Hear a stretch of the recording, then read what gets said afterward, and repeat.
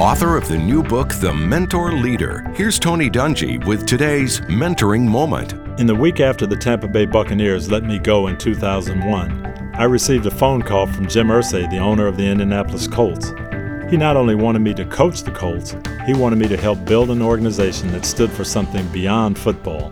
He wanted a team that emphasized character, values, and family, and he wanted the organization to extend itself in meaningful ways in the community. The first time Jim and I spoke, we didn't talk about football at all. Instead, we talked about values and priorities. The culture you create affects everything you touch. The culture we developed in the Colts organization during those 7 years became the fabric of the organization. It all started with a mentor leader like Jim Irsay instilling into me the priority he put not on winning solely, but on people.